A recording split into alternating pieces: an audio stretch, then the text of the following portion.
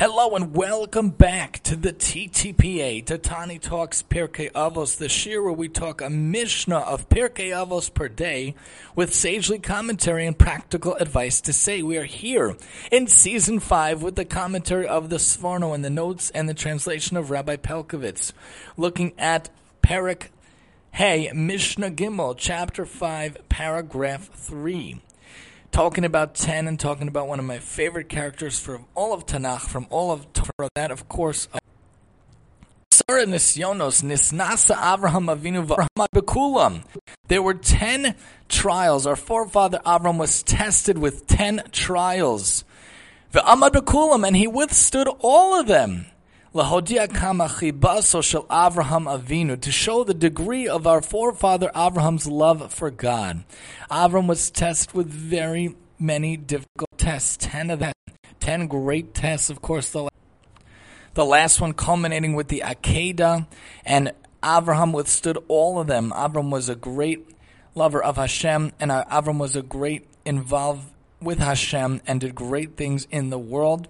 He had 10 trials and withstood all of them, and he had great love for Hashem, and Hashem had great love for Avraham. How often in our lives are we tested? On a constant basis, all the time. Hashem sends different tests to us. Hashem sends us different things in our life.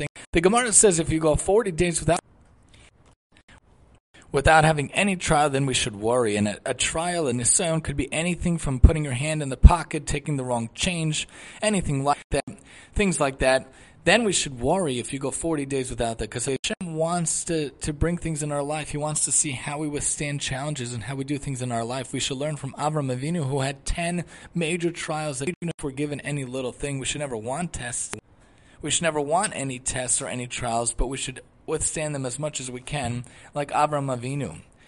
So the Sforno points out 10 trials to show the degree of Abraham's love. Avram demonstrated the degree of his love for his Creator by constantly proclaiming his name and bringing many under his wings, even though he was tested with many trials. This is to teach his children that they should do likewise, as it is written, Habitu el Avram avichem, look to your Avram your father, that's in Yeshaya.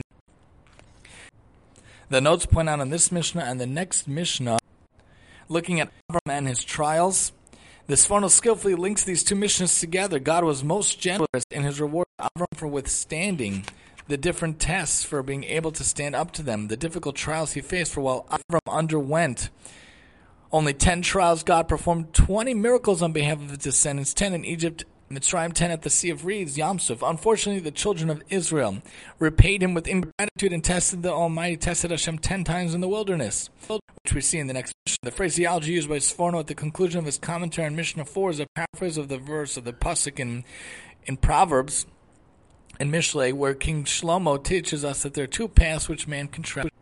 One is the path of eternal life, of elevating the soul and leading it back to its source. The second is the path which leads to the nether world. So we have to do what we can to follow the right path, follow in the footsteps of Avram Avinu, doing what we can to withstand any trials, any tribulations, anything that's sent over to us from Hashem. Do what we can to stand up to whatever Hashem sends to us, any type of trial, any type of tribulation. Look to Avram Avinu, who was a chesed paradigm, who was a paradigm of kindness, and would withstand whatever was sent to him. Even when Sarah was taken twice, even when he had to send away Yishmael, even when he had to do the Akedah, Avram stood up to that. In our lives also, we should make sure to stand up to anything Hashem sends our ways. We should only be zocheh to have good things, not trials and tribulations, but learn from Avraham that we should withstand whatever Hashem sends our way, be Mikad Hashem Shemaim in everything that happens and everything that we do, and make sure to be involved in Torah, Chesed, and Mitzvos every day of our life. Join us next time as we talk 10